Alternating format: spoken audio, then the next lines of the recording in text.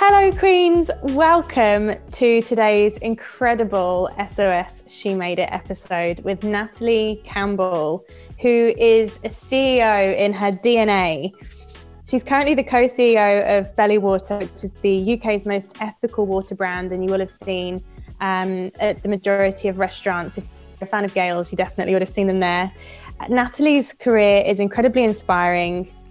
Starting from her first CEO role at Morgan back in the day when she was just 20 years old, through to now being on the boards of the Big Lottery Fund, the London Mayor, co-hosting Badass Women's Hour. She has such incredible insights that she's going to share with us today. And what I really took away from the conversation was Natalie's pure sense of leadership, not just of any organization or team, but a leadership in the sense of seeing a world that she wants to live in and then working and doing everything she can to build it. I believe everyone has the potential to change the world, and sometimes we can let our inner thoughts or our inner doubts get in the way. And what is most inspiring about Natalie is that she believes in herself and her incredible talents, and she doesn't let anyone get in the way of that. And I can't wait to share these insights with you and to share her story with you. So take some time out for yourself, get a cup of tea, go for a walk, and just tune in. Sending lots of love your way. Let's go for it. Hi, Natalie. Welcome to SOS She Made It. I'm so excited to see you because we haven't seen each other for ages, because obviously it's been a pandemic. So it's wonderful to see your face. But I'm also really excited because I get to interview you, which isn't something you'd necessarily do over drinks because it might be a bit weird. Last time we saw each other was probably for drinks 4-5 years ago, maybe. You know, I actually don't know how we met. I just know that you're someone in my life that I really look up to, and I just love having you just like in my network. But I'm like, I don't actually remember how we met. I can't remember either. Just fabulous people being in the same Totally. I remember something to do with Virgin Media Pioneers, which I think it was something to do with that, yeah. But welcome to SOS She Made It. So I've gone through your achievements, which there are so many in the intro. So before we kind of drill into your career, let's just like rewind and tell me a little bit about your like early years, your early story. So where you're from, what your dreams were, what you wanted to be when you grew up. Like talk me through like 10-year-old Natalie's psyche or like your early years. So I've been talking about this a lot recently, and the more I talk about it, the more I'm like, was I normal? But I wanted to be a CEO at 15. I was absolutely obsessed with Puff Daddy and Bad Boy and So Def and Rough Riders, and that whole movement of CEOs running labels, but also sort of family units and everything that came with that. And I resonated with the power they had, the freedom they had, the collective sense of awesomeness. And once I had that in mind, I went on a journey of being a CEO. And originally it was within the music industry. So not many people know, but I applied for the Brit School and I got in, and then I didn't turn up on the first day because my dad was convinced that there was no career in media. This was a big thing growing up. So I didn't go, I went to sixth form instead. So I just basically went back to my old school and sort of surprised my teachers by saying, I'm here. And instead, my journey of entrepreneurship, it was almost influenced by this idea of being a CEO. And I didn't really know the term entrepreneurship, but what I felt was the need to be in control, to run my own business, to create things, sell them, And then getting to university, I knew that some sort of business was in the offing, and I looked at lots of different options, and I did student club nights, and it had a lot of fun testing out ideas, and landed on Morgan, which was the high street clothing store. I ended up opening one of those in my last year, and that really started the whole journey. And I realized that I didn't need to go through the graduate milk round, which was a thing that people did back then. I don't even know if it exists now. I'm an old millennial. I think it does. Okay. But that idea of, you know, I get a graduate job and I stay in that career for 5 years and then potentially I move on to something else. It didn't work for me. And that idea of being an entrepreneur and going on my own path and my own journey really stemmed from what I saw then in that bad boy, so deaf world. So you got your CEO inspiration from that. Yeah. I guess before we go into anything else, I think it's really, really important, especially as women, for us to have role models. So when you were, you know, a teenager and like Puff Daddy, who then became P. Diddy, was doing his thing, what in you, is there anything in your background? Do you think it's just something you were born with? That there's nothing that said girls can't be CEOs or, you know, I've got to get a real job. I can't be a leader. Like, was there any of that going on? Or were you just like, if Puff Daddy can do it, I can do it. That's got my name written on it. Let's go. Never. And again, this is one of the reasons why I say, you know, was I normal? But I think it's, you know, I'm Jamaican. I come from a family of, if you want something, you go for it, you go and get it. My family are entrepreneurial.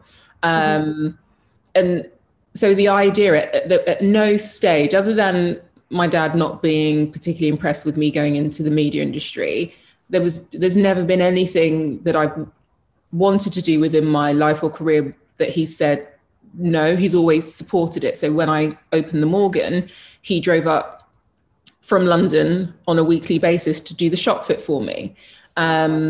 Even though I should have been studying. And, you know, there was never a kind of, well, are you going to finish your degree sort of thing? It was, well, if you want to open a shop, yeah, of course, okay, go for it. And so, no, and I think role models are important. I think the challenge we have with role models now, and I don't know if I love the term so much, is that people are flawed.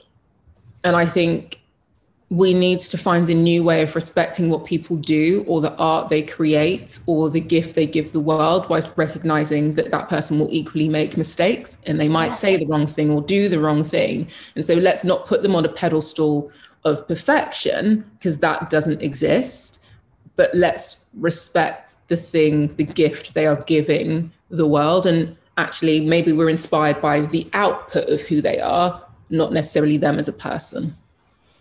Amen to that. That brings to mind, I think Lizzo did a juice cleanse and she got so much hate for doing a juice cleanse because she's supposed to be this icon of body positivity. And it's like, they're two very separate things, aren't they? That's the word, supposed. No one's supposed to be anything other than who they want to be, right? And so if today I'm all about body positivity and tomorrow, actually I've said that I've fasted between 6 p.m. and 12, what's that got to do with anyone else? Because it's what I'm doing for me. Mm-hmm. What I think we need to be careful of is people put themselves in a position of being a guru, and that's when it all becomes a bit murky.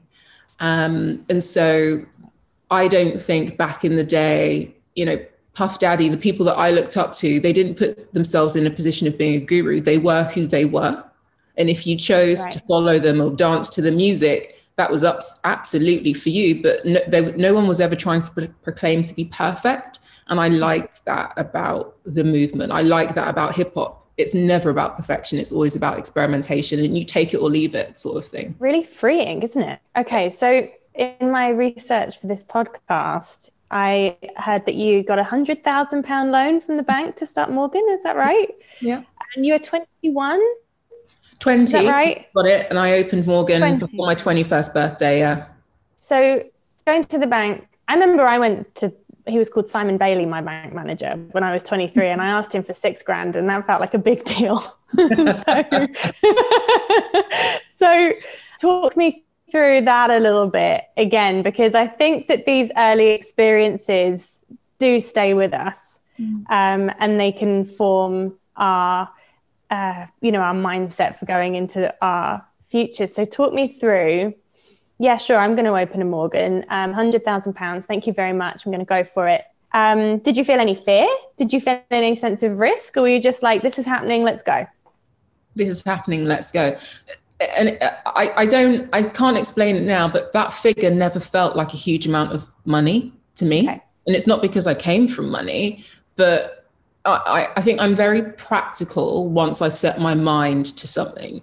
And so to get to the figure of £100,000, I did a cash flow. So work through, what do I need to secure the lease? What do I need to secure stock? What do I need to pay payroll for the first 6 months? And the figure sort of rounded out at 100 grand. So I was like, well, that's what I need. And there was no space for doubt or questioning. It was, this just is.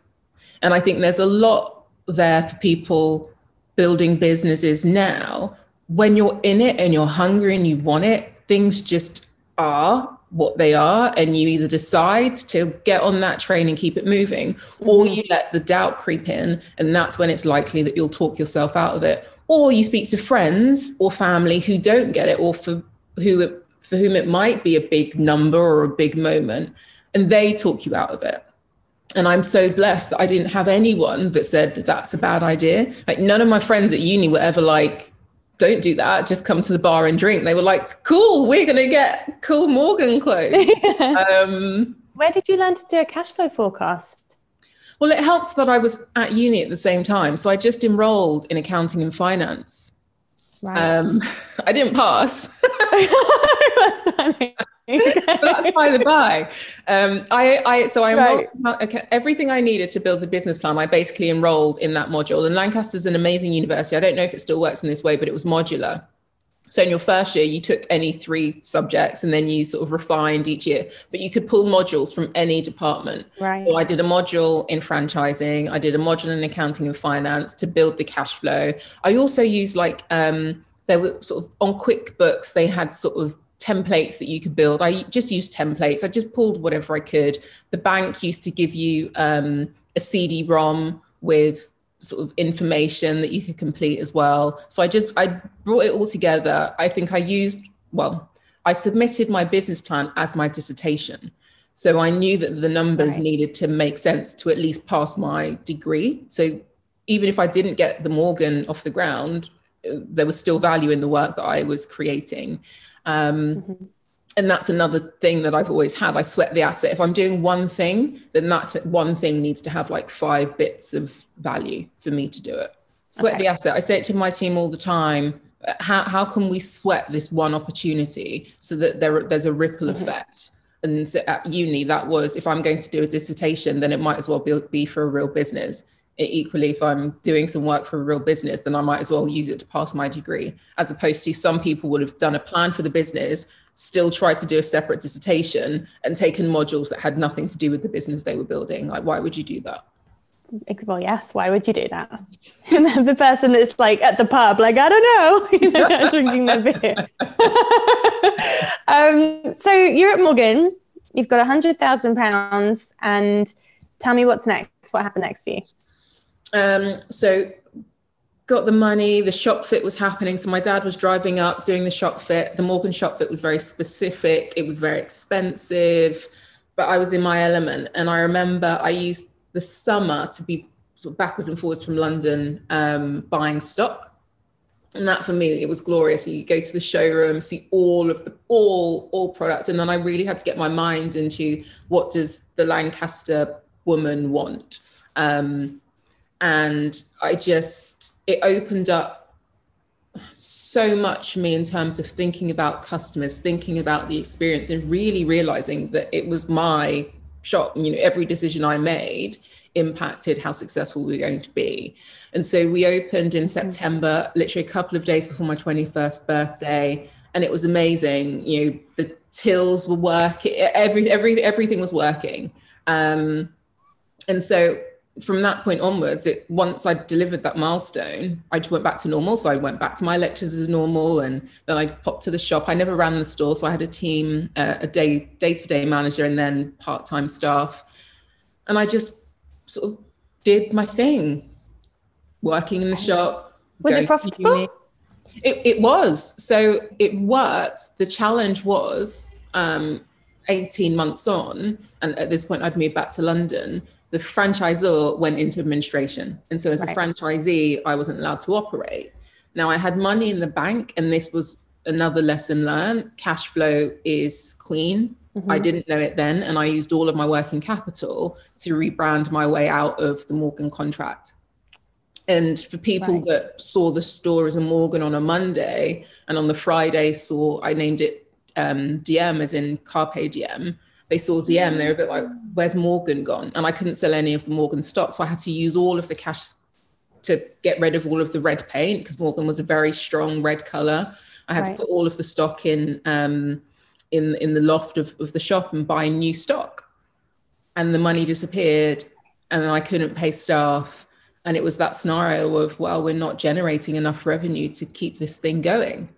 And that for me was it felt very personal, very public, very hard. But I learned so much through that. And I took on most of the debt myself. So I had about 50K that I had to pay off between sort of my early 20s and 30. And it took me 7 years to pay it off, but I paid it off. Okay. Let me just process this. Okay. You're running DM, brilliant name, but you're in debt and you're going, okay, this situation has happened, wouldn't have chosen it, but this has happened, so I need to deal with it. Talk to me about what came after that. So where did you go after DM? So I was already working in London at the time for Enterprise UK, which is where we sort of possibly would have met. Slightly later, because Virgin Media Pioneers was slightly later, but I was working in London. I was living at home, had the shop in Lancaster, so closed it down. And at that point I did what was, I think it's still called a CVA. So basically I went through an insolvency process, and the options for me at the time were bankruptcy or insolvency. And the person, I had to borrow the money to do it because I didn't have any money. And the accountant said to me, you can make yourself bankrupt. You're young enough that it will be off your file. And there was something in my mind that said, I don't want to do that. Because of what bankruptcy does to your record and the things you can't do. And in my head, I think I maybe wanted to be a lawyer. I was like, I can't be a lawyer or a magistrate if I've been made bankrupt, so I'm not going to do it. I'll pay it off. I didn't pay off every single invoice, but the majority of the debt that I had, I did pay off. What's equally hard is being a student with student loans and also student overdrafts. I had all of that debt too. So I had to bring it all together and get really smart about money. But I appreciate that period so much, because now I'm really good with money. I know where my money is. I save, I invest.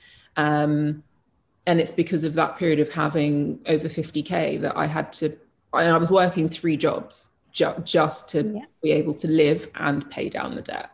I can relate to that, because with Seen on Screen, so for our queens listening, the technicalities of it. So Seen on Screen and School of SOS are 2 separate companies. And I can relate. I poured everything into Seen on Screen without any business experience. And I didn't know how to do cash flow forecasts, didn't do an accountancy module.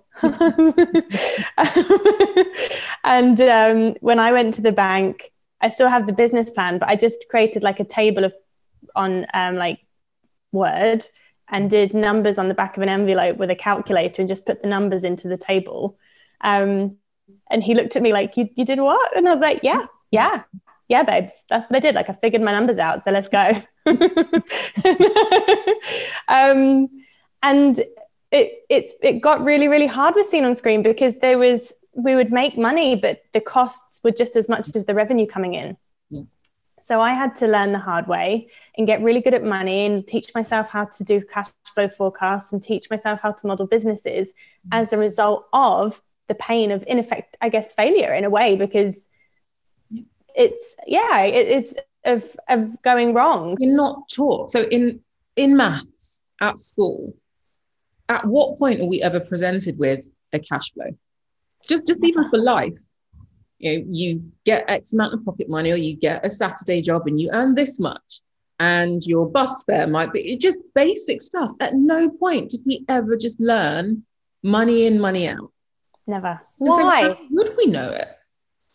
What, yeah, exactly why? I mean, it should be the only thing you really, that mortgages, interest rates, you know, basic life stuff, but we don't learn any of that. I don't even remember what we learned.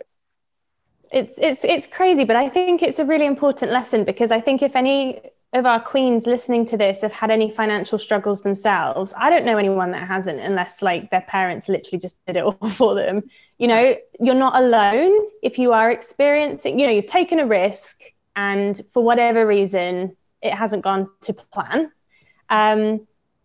There's a real mindset choice. Would you agree with me, Natalie, that you can go, this can either make me or break me, and let's get on the make and it's going to make me? Do you agree? Absolutely, in terms of mindset choice. So how you feel about money. How does money make you feel? So you need to decide in that moment to hopefully make it a positive feeling. How does the failure connected to that losing money, how does that make you feel? But you know, what choices are you going to make that make it better? That means you do things differently next time. How do you upskill yourself? How do you face into the debt? Because part of the problem sometimes is that people don't look at the debt or look at the numbers. Absolutely, it's too scary to look at. And it gets worse. Mm-hmm. As soon as you own it, and for me, I put all of my debt on paper, mm-hmm. so I could see the amount. And I said, I'm going to dedicate this much to paying it off every single month. And even if that meant paying off drips and drabs, I didn't do like a consolidation. It was literally £50 here and £25 here. It was that piecemeal, but I did it. And I saw the amount going down, and I calculated, I was trying to basically meet another birthday. I wanted to be debt free by the time I was 30. Mm-hmm. And so I did everything I could to meet that goal. And so facing into it and making it a positive thing, because I knew that there was a big celebration coming at the point of being debt free. And I was connected to the feeling, the lightness of being debt free after living with so much debt. And because it was all of my life debt, student loans, life loans, the business stuff, it really was a moment of going, every single penny that goes into my bank account next month is mine. Right. Yes. And seeing the end goal. Yeah. I guess I've got two questions for you, because I want to keep going down your career story. So two lanes to this question. The first lane is what was the next step after that? And also, what was your support network going into the next, I guess it would be 7 years? Were you 23 when Morgan closed or DM closed? Yeah, thereabouts. So 23. So you've got 7 years to go from in debt to debt free. You're making all these mindset choices, which are beyond your years, I would say. What came next, and what was your support network like, and how has your support network developed? So for me, to the point of Sweat the Asset, there was no next. I was always doing 5 things at the same time. Okay. So it was not really next. It was what else is running in tandem that I maybe sidestep into and further, and then sidestep into something else and further. And so at the time, so Morgan was closing, but I was in a job where it was my job to speak to other students about starting their own business. So I was in the world of enterprise promotion, so I could publicly tell my story and get paid for it, and then create policies to enable change to happen. So I specifically remember, and I'm giving myself the credit for this, I said at a meeting that young people should be given the option of using their student loan to start a business instead of going to university. Track forward to the student loans company. Wow. Model. Wow. Influencing startup loans.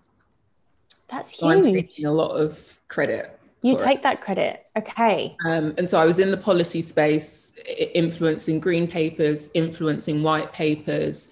What's a green paper and a white paper? Oh, so green papers and white papers are the sort of the documents that go into make public policy making. So organizations create these documents and then influence specific government departments or ministers, and then it becomes policy ultimately. And so I was influencing the enterprise agenda, and that was my job. So I was at Enterprise UK, but I had lots of side hustles and I'd already started sitting on boards. So it didn't feel like I was losing something and then I had to figure out what's next. I just continued living the other parts of my life. Tell us about the boards that you've started to sit on. So can you explain what a board is, just in case any of our queens are like, you did what? And how does one sit on a board and get themselves to that situation? Because there's a lot of power sitting on a board. That's where the really important decisions are made. So can you explain a bit more about what they are and the boards that you sat on or sit on now and how you get there? Yeah. And I'll answer your people around me question as well. Oh, yeah. So a board ultimately is a group of people that make strategic decisions about an organization or a business or another group of people. I mean, it takes lots of forms. Generally, there is a chair of the board, and then in a charity, there are either trustees, or within a business, there are non-executive directors. And for the most part, I think one of the not great things is most people don't know who's on the board of organizations. We know there might be a chief exec, but do you know that there's a board and a chair above the chief exec ultimately setting the strategy? Mm-hmm. And so I figured this out. Again, I can't actually remember how I came across the idea of wanting to be a non-exec or wanting to sit on a board or this influencing entity. But the first role I saw that I applied for was for the British Youth Council, which still exists. And I applied for the role because it was vice chair campaigns and communications, and going back to the fact that I wanted to go to the Brit School, and I started off doing a media degree. I'm a comms girl. I like comms, I like campaigns, and it felt like a great way to do something that I wasn't necessarily doing all the time in my day job at Enterprise UK. And I liked the leadership aspect of it because I wasn't just a normal trustee. I also then had some influence over an agenda. And so I applied. I had to attend an annual general meeting, so an AGM, in front of all of the members of the British Youth Council, and ultimately pitch myself to be nominated. And I didn't know I had to do that. Because I didn't read all of the information. But anyway, I'm good off the cuff. And so I did it and I joined, and that set up a whole other life pathway of me being a public servant. And so over the years, I've sat on over 10 boards. Some of them are public appointments. A public appointment is when you've either been appointed by the Queen, the Prime Minister, or the Secretary of State to a role. How do they know about you, Natalie? How does one get on the radar of the Queen, the Prime Minister, or the Secretary of State? So you apply for the role, and okay. I don't know. So again, at the time, and this is a learning, you don't always know that the role is being signed off or has to be approved or ratified by someone so senior. That there are lots of roles that you can only officially be appointed to that role if it's been stamped by the Secretary of State or the PM or the Queen or the Mayor, depending on the role. And there are others in charitable organisations when you're appointed by the chair. So I've had a mix, but I always do things that come back to entrepreneurship, that come back to young people, that can come back to making a difference for others. And I have a lot of fun thinking in that strategic way. Then to your question around support networks, one of the reasons I enjoy being on a board personally is because I get to be around lots of people that I wouldn't necessarily meet in my day-to-day working life. And they have become part of my support network. But growing up, it was the girls. So the girls that I went to school with, the girls that I went to university with, a lot of them are still around. We were always encouraging of each other's pursuits and ambition and being badass. And I think you cannot underestimate the importance of having the right sort of mindset around you, because the wrong mindset means that you put limits on yourself based on the limitations they put on themselves, because they can't encourage you beyond what they could encourage themselves to do. How do you deal with that? Because I can very much relate to that in my own life. So I'm the same. My support network has always been my girls that I trained with. So I went to a college called Tring, Arts Educational Tring Park. And there's 5 of us who are we're basically sisters from another mister, like spirit sisters. And I took it for granted because I didn't know any different. You know, sky's the limit. We're all ambitious, go for it.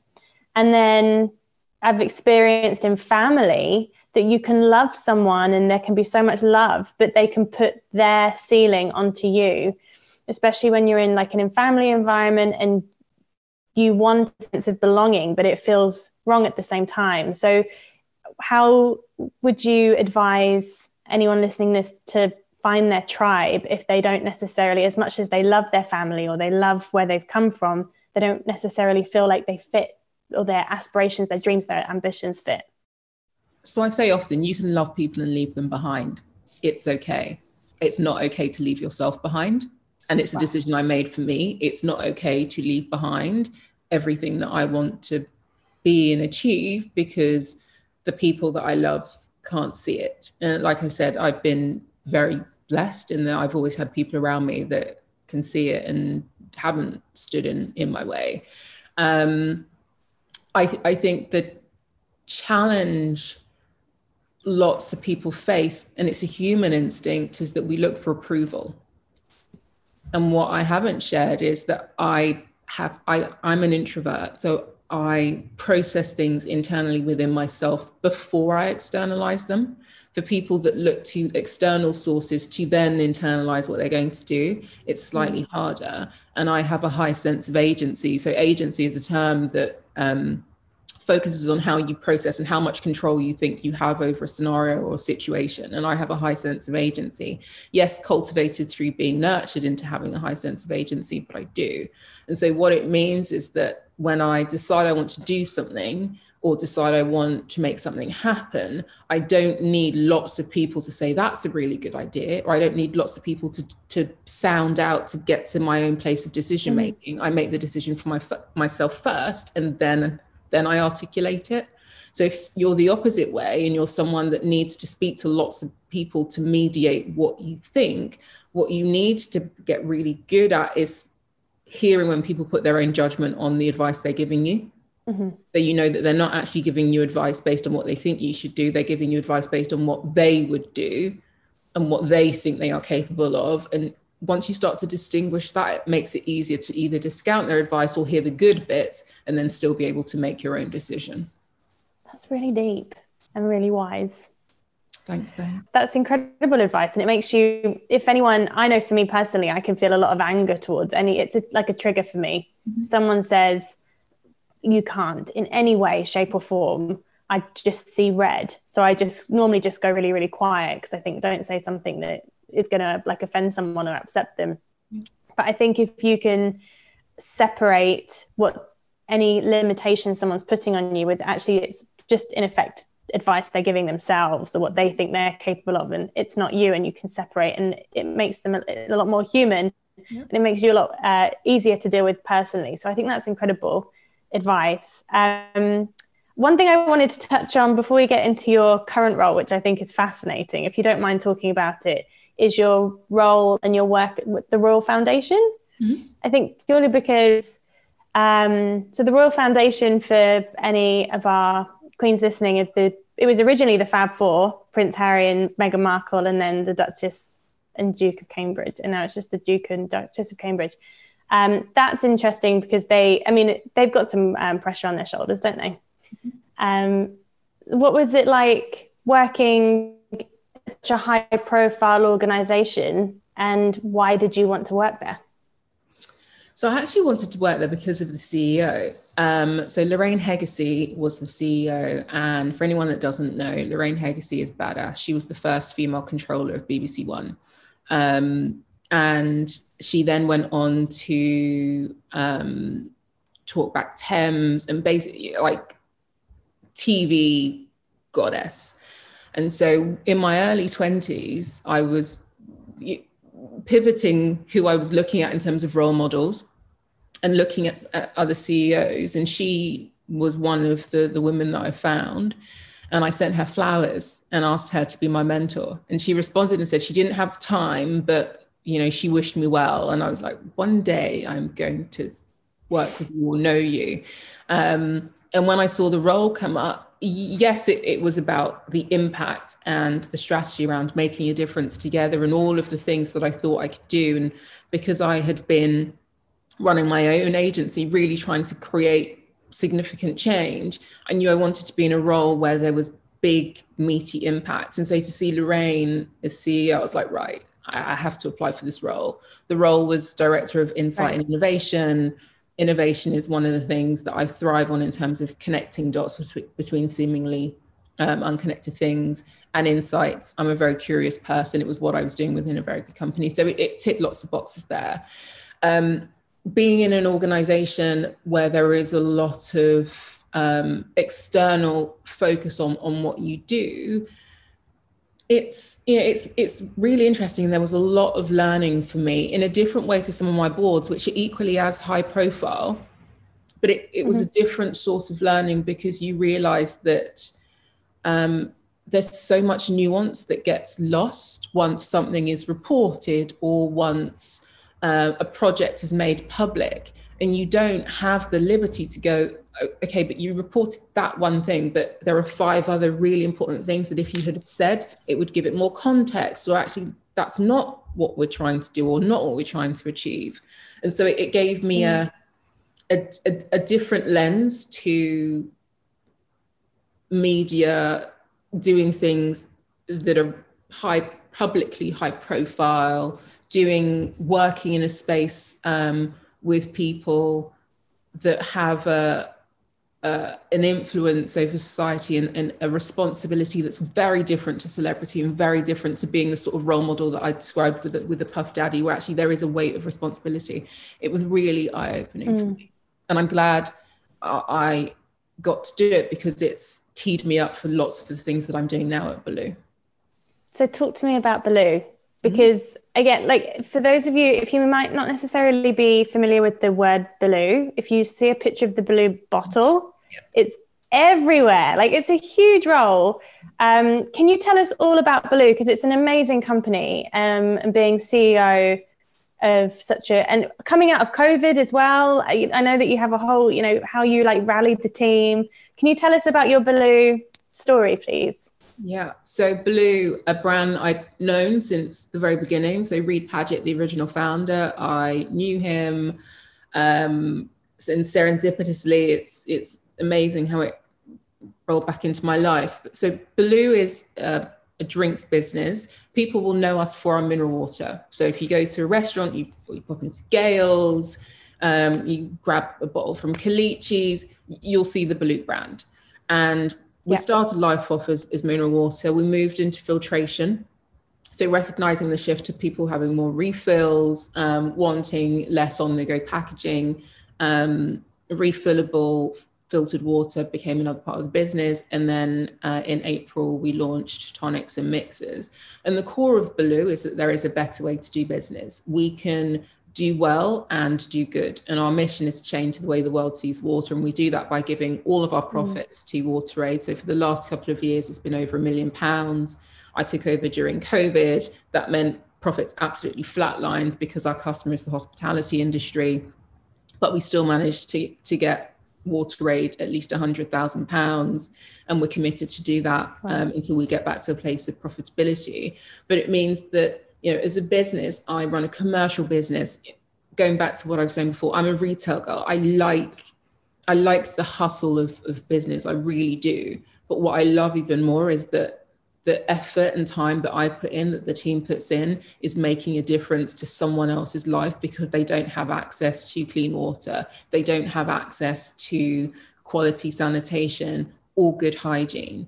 And for every sale that we make, infrastructure is then being applied in another part of the world to give that to people. And closer to home, from an environmental perspective, waste is a massive issue. People not recycling or not having recyclable materials is a massive issue when we look at pollution and climate action. And so to know that we are pushing the boundaries on innovation to turn waste material into something valuable so that it can be made into more bottles or into new refills, that shows that businesses don't just produce things, push it out and sort of wash their hands of it. Actually, we can recall all of the stuff that we're putting out and reuse it again and become regenerative businesses, and be businesses that ultimately do more for society than we take. Where did your ambition for this start? Because I noticed it. I spend so much time in female founder networks, which are all digital now. But I recently joined one specific network, which was called Female Founder Office Hours. And there were 250 founders on there as a way to get rid of the need of warm introductions, talking to big institutional investors. And on one of the Slack channels, it was called Intros. And these 250 founders all introduced themselves and their businesses.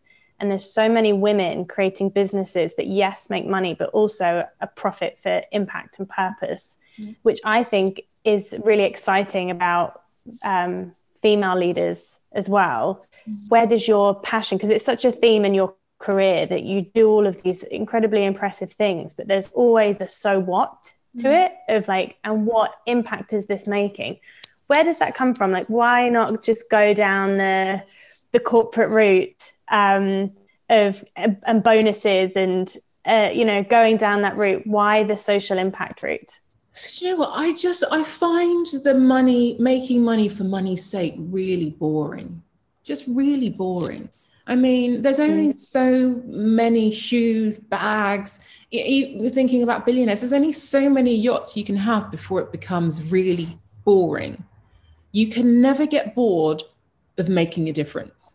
You can never get bored of seeing a smile on someone's face. And distill it down to something really basic. If you bought a coffee for the person behind you in the line, like the amazement on their face and the fact that they'll remember it for the end of the day, you cannot get bored of that feeling. It's just impossible.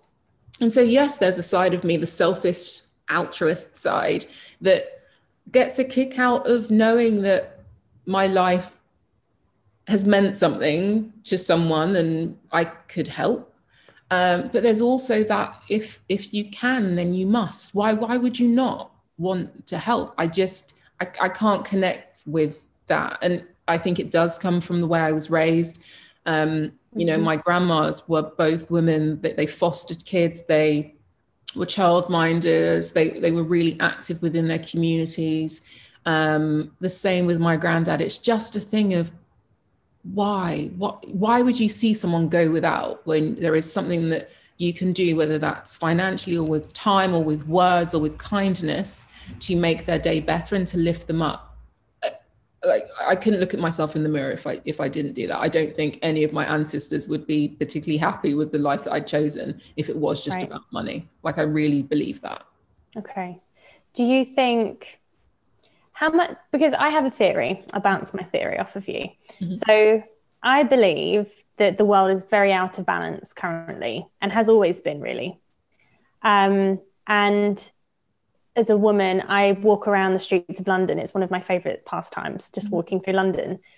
And I got to an age, maybe like 28, 29, where I realized that all the statues were statues of men, and the positions of white men. I'm married to a white man. I'm the daughter of a white man, like nothing against white men, but this way out of balance. So going back to my point of my theory is that I really believe that when we get a 50-50 balance of equality and we get as many women around the table as men, we get as many Black women around the table as white women, as many Asian, from all ethnicities, all backgrounds, I really think that's going to, I feel like Michael Jackson, heal the world and make it a better place. But I really believe that. Do you think this more like altruistic way of viewing business is feminine, or would you think it was it would be wrong to call it feminine? Because I believe it is.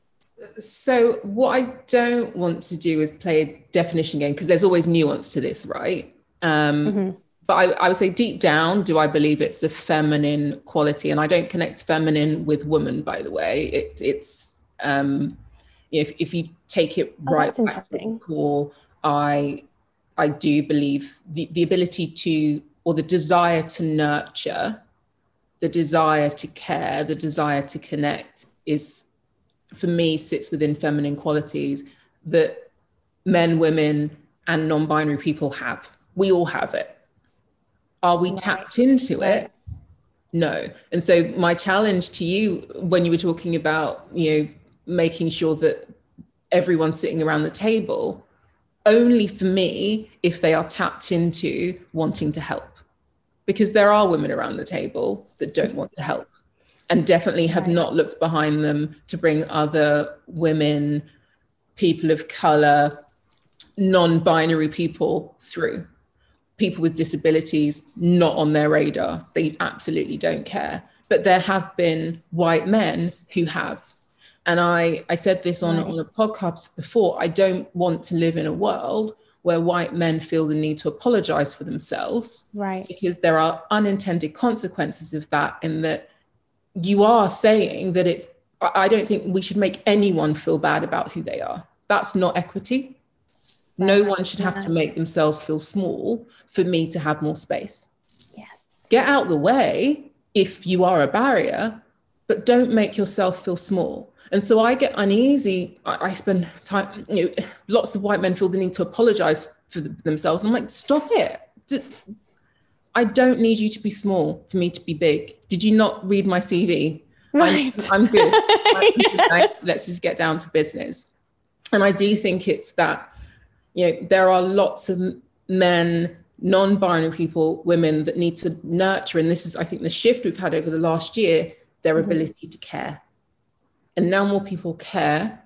And now more people feel that they can be kind and it's not a weakness. And I actually still like the word nice. I know there's, again, now we can debate everything. People are debating, is it kind or is it nice? There's nothing wrong with being nice. I like the word nice. People are connected into that. And I think that's where we'll start to see the shift and change. But for me, anyone that isn't connected into that, and if you put it in the category of the feminine, then to me, it doesn't matter what vessel you present as a human, you're an a-hole, and I don't like you very much. Right. I could not agree more. And you've just done that so eloquently. I completely agree. I've experienced women who have completely tapped out of their femininity. I've experienced it from older women who I think have came up through maybe the late 80s, the 90s, and almost disowned their femininity because they associated it with it's holding me back. I think what you just said is incredibly powerful. And I can completely relate to it. That's such an insight, Natalie, I think. But it's because we've got the space to have the conversation, right? On Twitter, where you've got a few characters, there's no space for that debate. On Instagram, there isn't really space for that debate either, because people only hear what they want to hear. And I look forward to is when we can meet in person again and start to have conversations about the new world that we're in and how we want to show up in the world, and what really does move us to a place of absolute equity, absolute equality, absolute appreciation of diversity, and creating inclusive workplaces, inclusive environments. It's when we dig into the nuance of who we are as people. And that conversation is not about telling someone else to shut up. That conversation is not about telling someone else to be small or to apologize for themselves. I don't even think it's about ripping down statues. Create space for more. There is always space for more. And then turn what's there into a reminder of why you don't repeat those patterns. But if you remove something, you create space for history to repeat itself, as opposed to space for a conversation and a dialogue. Right. I love hearing you say that, Natalie, because I think so many people are trying to, myself included, are trying to navigate this new world. It sounds so silly to have this conversation, but I'm interested to know what you think. As a white woman, I almost want to be like, I don't know how to operate as a white woman, because I want to understand and not create space for Black women, because no one needs anyone to create space for, but I want to be sensitive and I want to learn. But equally, I've been on the receiving end of people using it as an opportunity to try and come from my business and lie about me. Because of that finite thinking, it's, and it comes back down to the same thing. If you're small, I'm big. If I'm big, you're small. So I think to hear you as such an empowered, powerful Black woman to say that, I think is really game changing. And I think for me personally, I get all the alignment pings that that's the way forward. And that's such a huge sense of leadership that you have, you know. How do we navigate this new world that we're in a kind way that ultimately the goal is equality? I do think it comes down to both parties or everyone involved in the conversation realizing that there is enough. Right. And when you think about capitalism, any structure, you know, the structure we go through at school, someone has to win. Someone's at the top. And so if someone's at the top, it means there's someone that's second, and then you're at the bottom. And so it isn't a case of we can all be first. And don't get me wrong, I believe in competition. I believe in wanting to strive for greatness. But we assume that there is a pie. Mm-hmm. And if someone has a bit of that pie, there's just less for me. Whereas in my mind, I'm like, well, I have a pie, and you have a pie, and you have a pie, and we all have a pie. And maybe we swap pies. And maybe today, it's just... And so I'm not trying to look at what someone else has got. I'm not trying to look into someone else's lane. I don't care about anyone else's lane. I want to help if I can. You move through your lane, but I don't need to be in it. And therefore I'm not threatened by what you've got. And I say in podcasts, for a long time, being an entrepreneur, I didn't acknowledge being a woman or being a Black woman. That's not to say I didn't see it, but I didn't acknowledge it because I saw my lane, and I didn't stop to look at whether or not someone wasn't letting me get through or do something. And I didn't stop to acknowledge if it was a man or a white man, because I didn't care. My path was my path, and I was going to go over it, under it, through it to get to where I needed to be. And that, I think, has given me the insight to say what I just said and really, really believe it. I don't try and take from someone else's pox. It's not mine. What I have and what I need. And you don't need to. No. Yeah. And I think the insight that I get from you, and I think what's so special about you, especially from I've taught 10,000 women over my time, 10,000 women. You learn a lot from teaching 10,000 women how to dance. It's a very vulnerable space. And what I learned, and my eureka moment in my career, kind of figuring it out for yourself, because no one teaches you this at school either, is that the one thing that those 10,000 women had in common was a belief and feeling that at some point in some area of their life that they're not enough. Mm-hmm. So to solve that, to solve women's profound conditioned fear that they're not enough, became my raison d'etre, because I was like, I've got it. I've got the solution. I know what to do. I'll teach them to dance, and then they'll realize on the dance floor they're enough, and then they can go out into the world, and it's transferable skill. Mm-hmm. So that sense, that deep-rooted sense that you believe that you're enough, having such a huge positive impact on the world through what you're doing every day, it's really inspiring. Oh, thanks, lady. I mean, don't think it's not the world. It's my little corner. It's your corner of the world, but I think, imagine if everyone's corner was as deep-rooted, if everyone could have that sense of worth that you have in their own corner, how much more open, how much more infinite we could all be. That's the world I want to live in, and that's the world I want to build.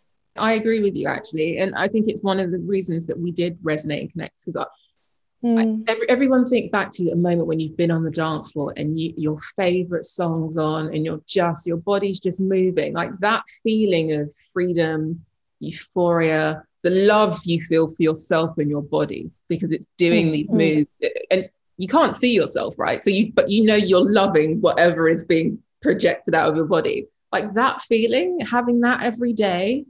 Oh, amazing. Literally being cheered on by all of these queens who have your back. And just because you're killing it on the dance floor doesn't mean that they're not, just cheering each other on. And I think that when we find our tribes, like I very much see you as you're part of my tribe, Natalie. Like even if we don't talk for 3 or 4 years, like we meet up and it's just immediate. Like there's so much to talk about and say, and just like, and I heard a great quote recently by Simon Sinek, who I love, and he was talking to Brene Brown on a podcast, and he called her teammate, and he was like someone that you don't necessarily need to have even met before, you don't need to spend that much time with, but there's an instant recognition when you meet a fellow teammate they share a path or a mission, a cause. When you meet a fellow teammate, you know, and you connect. And I feel like on our mission to empower, our mission on equality, I feel like we're teammates in that.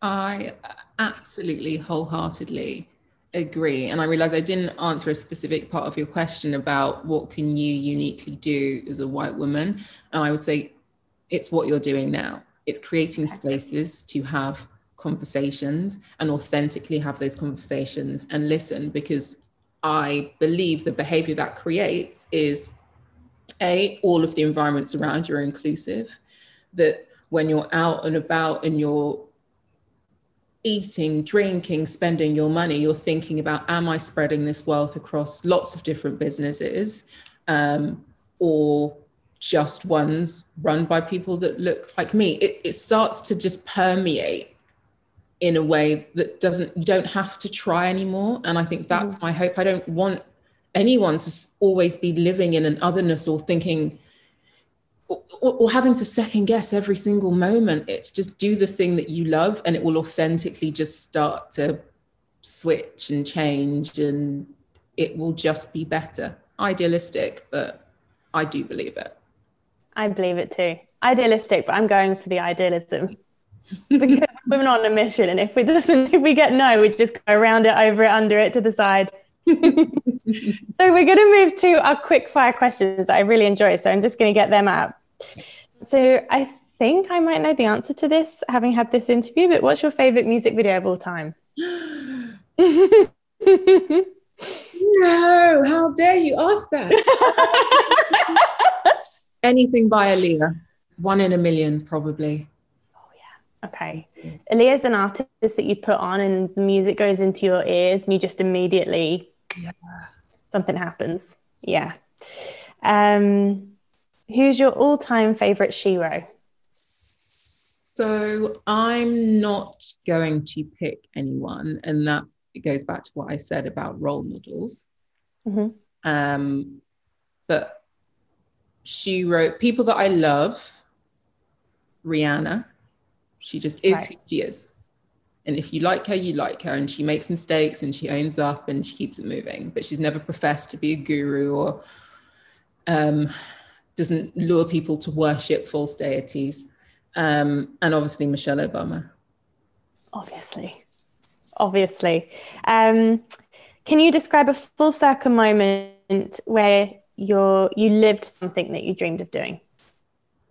Moving to Hove, because I now live by the sea, and it's been a lifelong dream. Yeah. Has it really? Oh, congratulations. You live by the sea. By the sea. Well, this follows nicely into the next question. What's your favorite way to relax? Anything looking at the sea. Any sort of beverage looking at the sea. It could be tea, coffee, wine, champagne, water, looking at the sea. It's just, it's amazing. Okay. It's amazing. I feel like water is connected to your soul. Yeah. In some way. Yeah. If someone or situation tells you that you can't, what's your next action? I think we maybe covered this a little bit. I probably didn't hear it now in my life. Like didn't hear it. It just bounced off. Literally just want to be best friends with you, Natalie, to be honest. The most empowering piece of advice you've ever received? So I share this one often. It's a framework from Claw Social Leadership, and it's know yourself, be yourself, look after yourself. It's a leadership framework. Know yourself, be yourself, look after yourself. Yeah. Last question. What's next for you? Living my life like every day is a holiday. Can we just talk about that really quick? Because there's a misconception, I think, that being a CEO, you can't live like that. You can't have both. So talk to me a little bit about that, because I think being a CEO and what's next, living my life like it's a holiday, I think I'm like, I want to sign up to it. Tell me more, because you get so much done as well. So it's a lie. When you create the right environment all around, every day should feel light. Every day should feel like that first, second, third day of your holiday. And it actually started. I was on a train on the Heathrow Express, and I bumped into Gabby Carhane, and he said, I was like, I just need to get on this holiday because I just need to relax. And he was like, you don't sound like you're escaping to somewhere. You sound like you're running from something.